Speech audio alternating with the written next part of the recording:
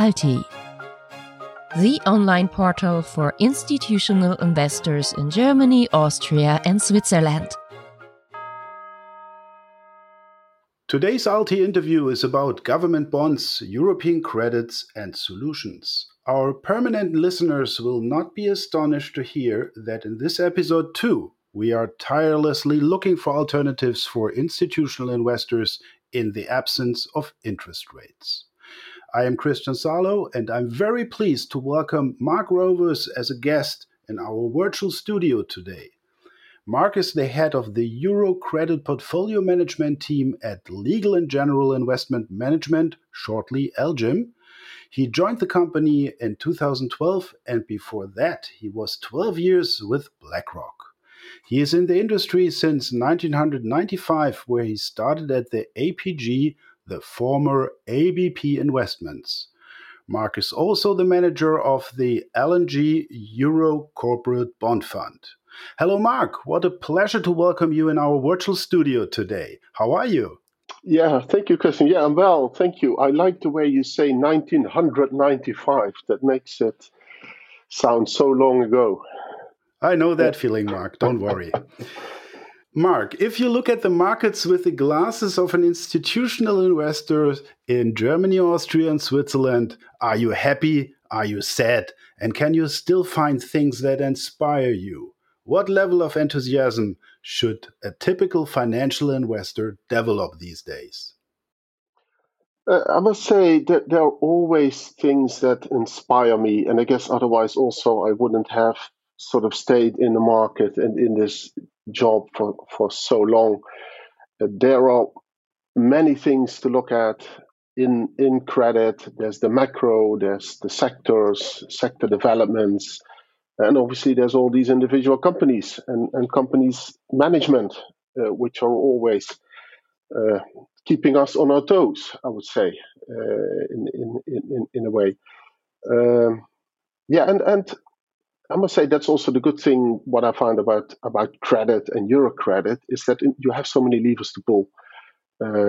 It's not just macro, it's not just rates, it's spreads, it's default risk, potential default risk, rating risk. So there's a lot of things you look at, and there's a lot of ideas you can implement in your portfolios. I'm happy about, for instance, our performance over the last year. We managed to have a positive return every quarter in what was a very volatile market. We sometimes say we've seen a sort of a cycle compressed in almost like in a year, it seems.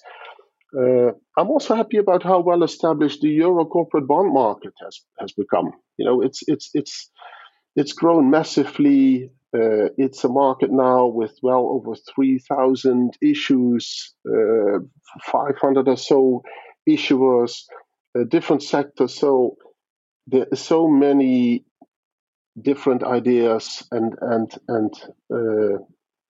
themes you can implement in your portfolios. So I often will say we are a core IG Euro credit investor. We don't need to look that far outside of our market to do basically everything we want to do. What makes it maybe sad is not the right word, but what I'm maybe not so happy about is the dominant influence of one major player. We all know which one that is. It's the European Central Bank, because basically they're an indiscriminate buyer and suppressing volatility, and also I would say limiting in a way price discovery in that market. Now, we and every professional investor has come to live with that, and in a way we can use it to our advantage, I would say, nowadays as well. But I still feel, sometimes I say you get like an asset manager in the market almost every week if you have one party buying 9 billion or so of corporate bonds in a month. So yeah, as an active manager, obviously you like to see volatility and having sort of the presence of this buyer in the market to a certain extent limits that volatility. And obviously we all know the short-term effects, but we are all still guessing what the longer-term impact of that may be. Mark, do you think, what is the role of the ECB? Is it still justified? How long should they stay in the market? I mean, they are a big influencer. It's a difficult question. Obviously, they have their own agenda here and their own aims. If you look back in sort of the first quarter last year, like March, April, that was also the moment when the Fed intervened in the market, and I think you could make an argument that the market was actually broken at that time. And I think at that time also there was a good reason why, in this case, the Fed also got involved. When I look at spread levels at the moment, where we are in the bottom sort of 10 or 20 percentile in a historical context, when you look at bid-ask spreads, you look at the levels where IG corporates can access the market, at least from a market perspective, there's no reason why they should be involved. It is not surprising. After a long period in the absence of interest rate, fears suddenly arise. Fear of inflation, fear of interest rate hikes, fear of changing credit evaluation, and so on. And maybe an accelerated fear of a mix of that. Are these fears well founded, and how should they be addressed? Well, surely, I think when you look at the level of interest rates still, and you look at German rates, 10-year rates, well into negative territory at some point, minus 60 basis points, then maybe going up to minus 20, 25, and now going down again. But surely there is reason for concern. Because I would also say negative yields on its own don't give you any real buffer in terms of your investment portfolio. I think you can discuss how much diversification are negative yields actually giving you in your portfolio. I think it's a question also that a lot of asset allocators, are nowadays facing, where, let's say, historically, you could have a portfolio of bonds and equity, and by basically diversifying between the two, you could limit the volatility. Now, I would say correlations between equity and bond returns are a bit all over the place, and we see often actually scenarios where both bond prices and equity prices are going down. So, yeah, looking at the level of rates, I think that's definitely, and maybe in a longer term, also in more fundamental context, you look at monetary policy now not being on its own, by actually being enhanced or fueled also by very expensive fiscal policy. I think if you look sort of in history, that has been actually a mix that could lead to substantially higher inflation. So I think these worries are definitely valid. One of the things, or let's say what I would like here in that context on IG credit, if you look at the duration of the Euro credit index, it's sort of around 5 years, which basically gives you sort of a decent amount of protection, because you take this 5 years and you put it also in the context of the positive carry versus government bonds, which in our portfolio, let's say, is around 100 basis points. So if you do a bit the math, spreads can widen 20 basis points before you actually start to lose money versus government bonds. And I think the impact of duration we've seen very clearly in the first quarter, where US credit, for instance, with a longer duration of about 8.5 years, you lost like over 4% on a total return basis.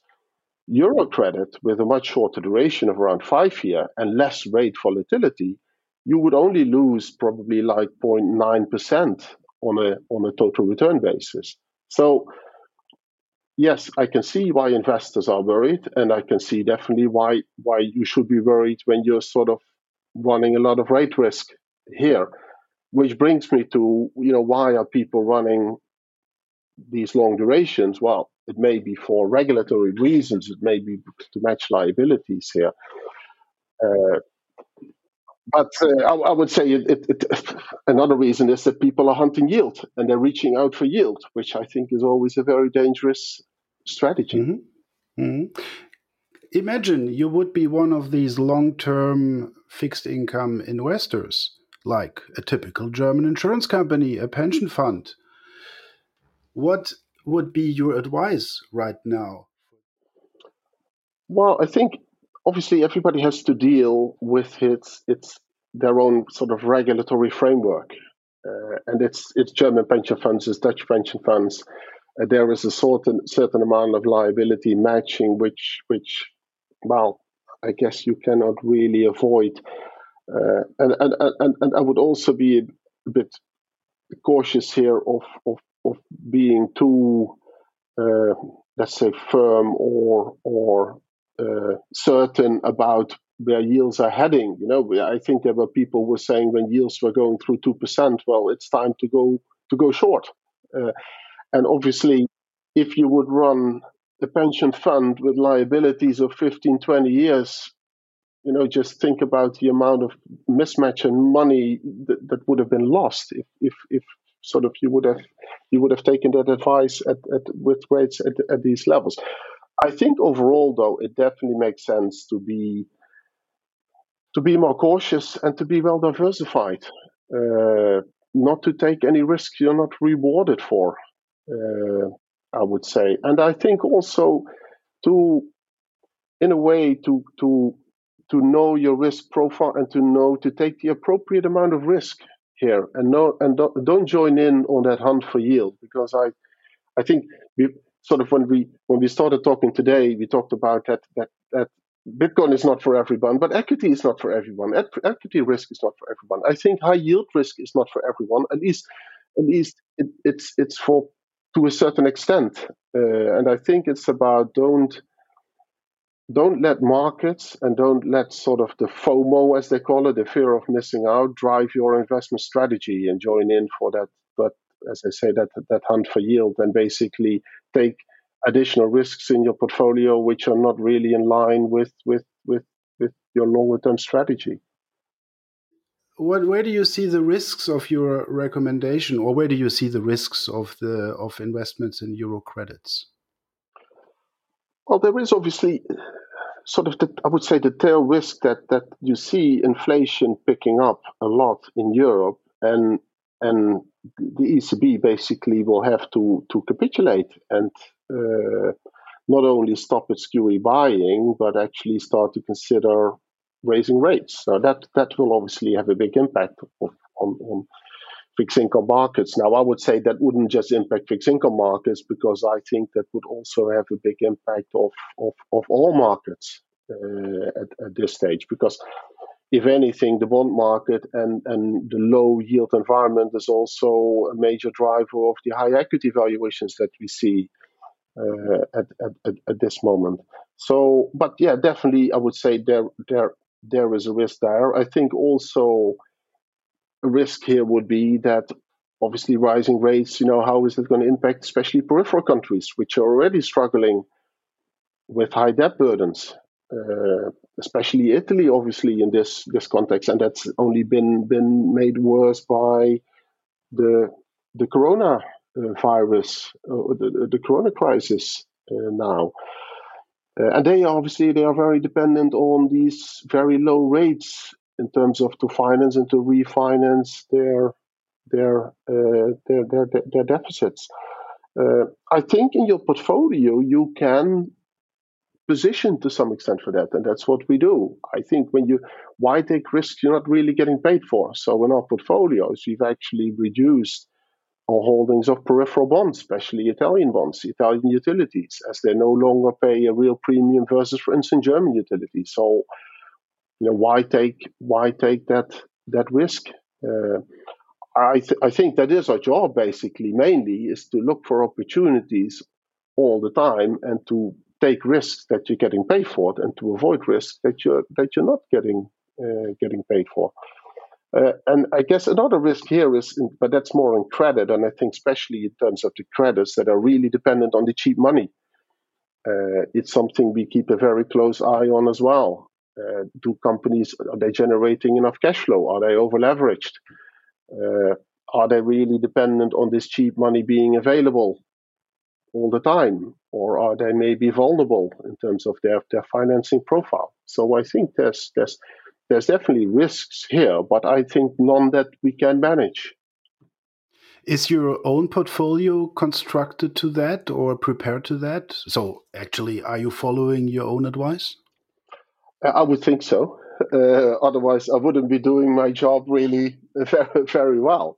Now, for instance, we like utilities. We've liked utilities for a long time.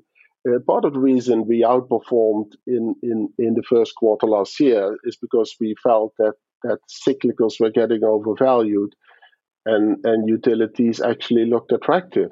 We also like utilities from a longer term point of view because of the electrification and for ESG considerations.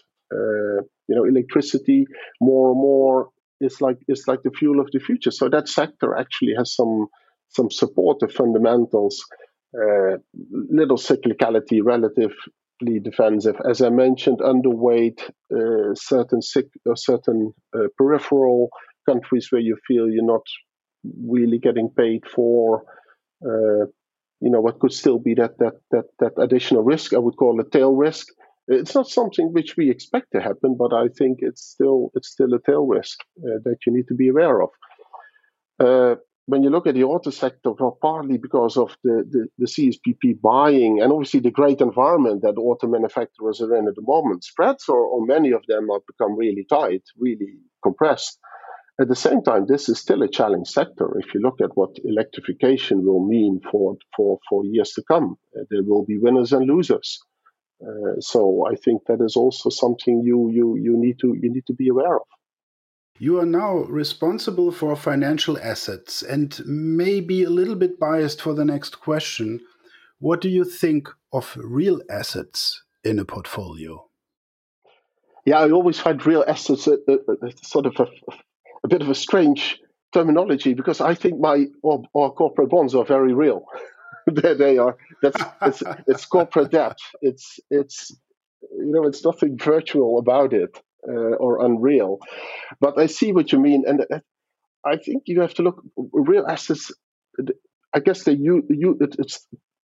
some people define them as like houses or commodities, but I think the definition has been expanded to basically assets that are not sort of traded on an exchange or not quoted, where there's no live pricing and no liquidity. I can see the advantage and the charm, I would say, of real assets. Some real assets, definitely the one that protect you against inflation, for instance. But generally speaking, I think if you're only talking about assets that are because they're illiquid and you hope to get a premium for that. Well, I think a lot of that premium has been squeezed out nowadays because there's been so much demand for it. And then when I look back over the years, in terms of different markets and market conditions, I've come to really appreciate the value of liquidity.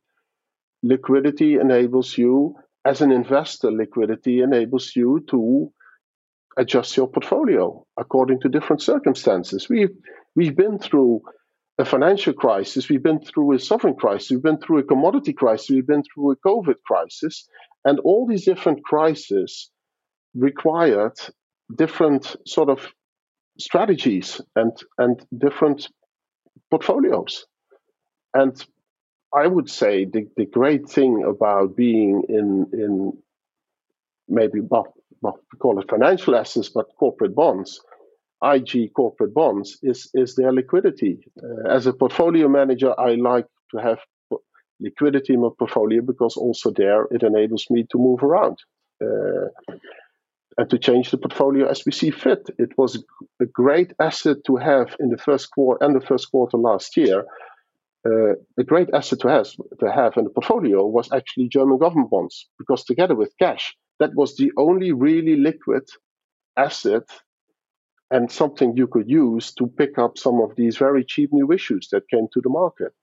So again, a moment where you actually really value liquidity.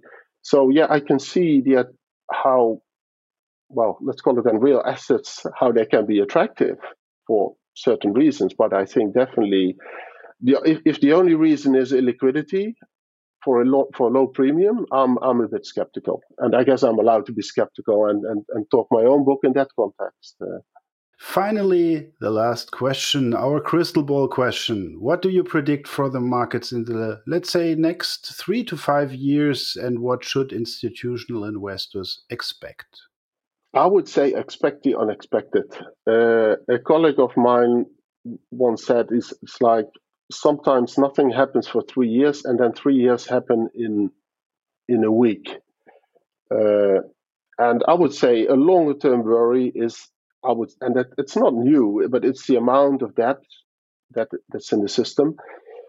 I would also say, if you look at Europe, the stability and growth sort of package agreement seems to be dead and buried at the moment. Nobody talks again about, restraint and what was the Maastricht criteria again? 60% debt to GDP. I think I think there's now 7 countries in the Eurozone which are over 100%.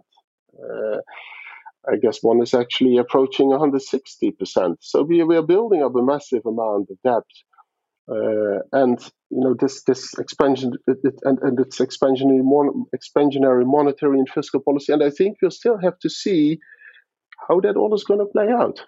And obviously, we haven't faced any, and nobody has really faced a difficult question yet: is how we're going to pay for this? Are we going to pay for this at all? So I think we are just facing an environment, and I would say which is uncertain, but I would say that is always the case. So I continue in my job also think about scenarios and as I say, try to be prepared for what may not be expected. You can talk about U.S.-China relations. Global supply chains. We haven't talked even about ESG here and how environmental considerations, climate change can have a big impact. If you look at our markets, energy companies are a big part of our indices, are a big part of our markets, and how are they going to manage through this increasing focus on the environment? So we have a chance for a part 2 of the interview. I will definitely. I will know more in a year's time than I know now. Yeah, for sure. But and it's a very general term, but I would say it's all relative in that sense. As an investor, you have to consider all your different alternatives. And any way I look at it, I think there's still definitely a place for IG and for IG Euro credit in an investment portfolio. Just the cash at minus 0.5% or less is not a real alternative, is it? At the end of the day. That was Marc Rovers, head of Euro Credit from Legal & General Investment Management, about the European credit market. Thank you for the interesting conversation. Alti.com, the online portal for institutional investors in Germany, Austria, and Switzerland. Alti.com